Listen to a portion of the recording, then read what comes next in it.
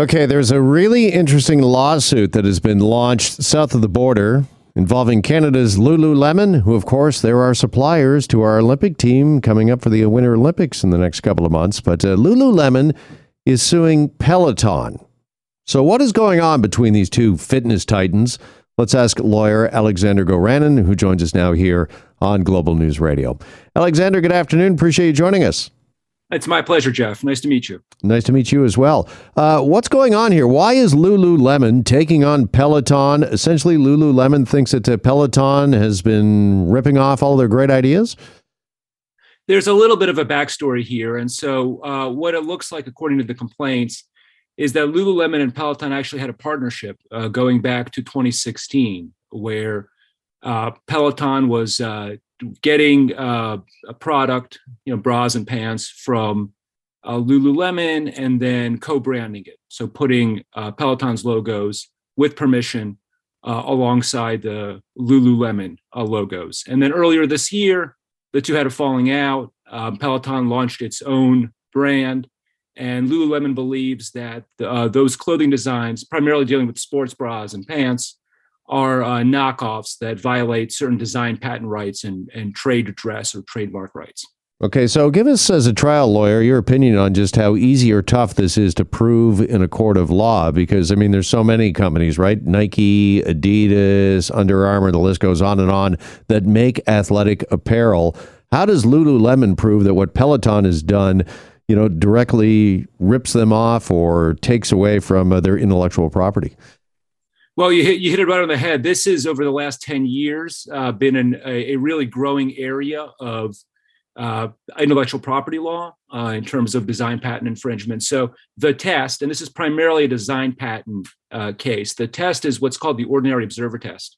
So you look for an individual, like a buyer of Lululemon products and Peloton products, or a designer, and you ask them, if you compare the Lululemon design side by side with the Peloton design, would they look substantially similar? Would that ordinary observer be confused into thinking the Peloton design was the Lululemon design? And then to add an additional layer of complexity, when you do that analysis, you can also bring into mind other designs, other what are called prior art designs, that preceded the Lululemon design in time, from a Nike, from an Under Armour, from a whoever, and you look at, you use that to gauge and inform the ordinary observer test too. The key part of all that is it needs to be someone who has experience with the designs before. So I probably wouldn't be the best ordinary observer. Not sure whether you would. I think my wife and daughters would. Well, I do like Lululemon, and I have several of their products, and they're really good products, but I'm also thinking of things like Nike, who's got that Drive Fit technology, and Adidas has something similar. I think it's called Cool Fit or something, or Climate Chill, sorry. I mean, I don't know what the difference between Climate Chill and Drive Fit is, but I mean, that's another lawsuit that possibly maybe could have been launched. And at what point can you say that we were the first to innovate this? We've put in all of this time, effort, and money, and you just can't, imitate us and or rip us off. Well, it all turns on the design patent. There's also a separate trade dress claim. I can talk to that in a minute. But what Lululemon has is 6 design patents. So they're printed documents. They have a picture of what they claim is their design. So, for instance, just to take one instance, I took a look at some of the design patents. They deal with a particular ornamental design for straps, in a way in which the straps sit one on top of another. And so you would look at that diagram, you would place it side by side with the Peloton products, and you would ask, would an ordinary observer think that these look the same? Now, personally, it's hard to handicap these kind of cases. I should say, most likely, there will be some kind of mediation, some kind of settlement talks.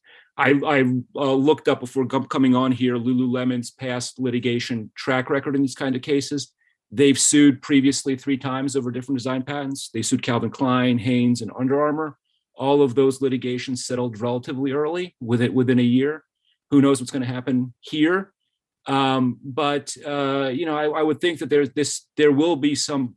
If I had to predict, I would say there would be some form of settlement discussions, some kind of business discussions, and we may not see this go all the way to trial. Yeah. How unusual is this sort of thing, Alexander, do you think? Because outside the fitness world, I'm thinking about fashion here too, and it seems like every season one designer comes out with some sort of hot new design that everybody clamors for, and then eventually everybody else gets on board and makes a reasonable facsimile, if you will, or something very similar because they know it's hot, it's the look of the moment, it's the trend.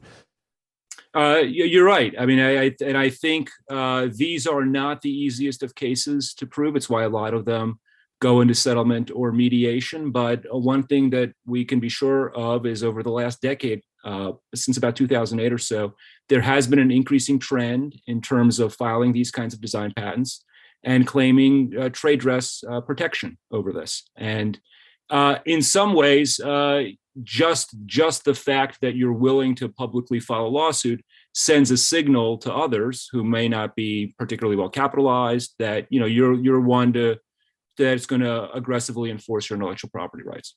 Yeah, is it a bit surprising that there isn't some sort of protection here for brands and for companies, much like we see for drug makers? I mean, this is something we've talked about time and time again during the pandemic. Drug makers, they're protected for a certain amount of time, a certain amount of years. If they put in all the time and money in R&D, in research development, that their product is protected so they can recoup that investment before it can become a generic. Can you see something like that happening, whether it's in fashion, fitness, or any other industry? Yeah, certainly. And I think that's the existing regime that you have. And so when you're a Lululemon or a Nike, you look at design patents like here. You look at potentially copyright protection. So those would be like your fabric designs or clothing designs, the patterns that are on them, the arrangement of different, piping. And then you also look at potentially trademark rights or trade dress rights, which are adjacent to trademark rights.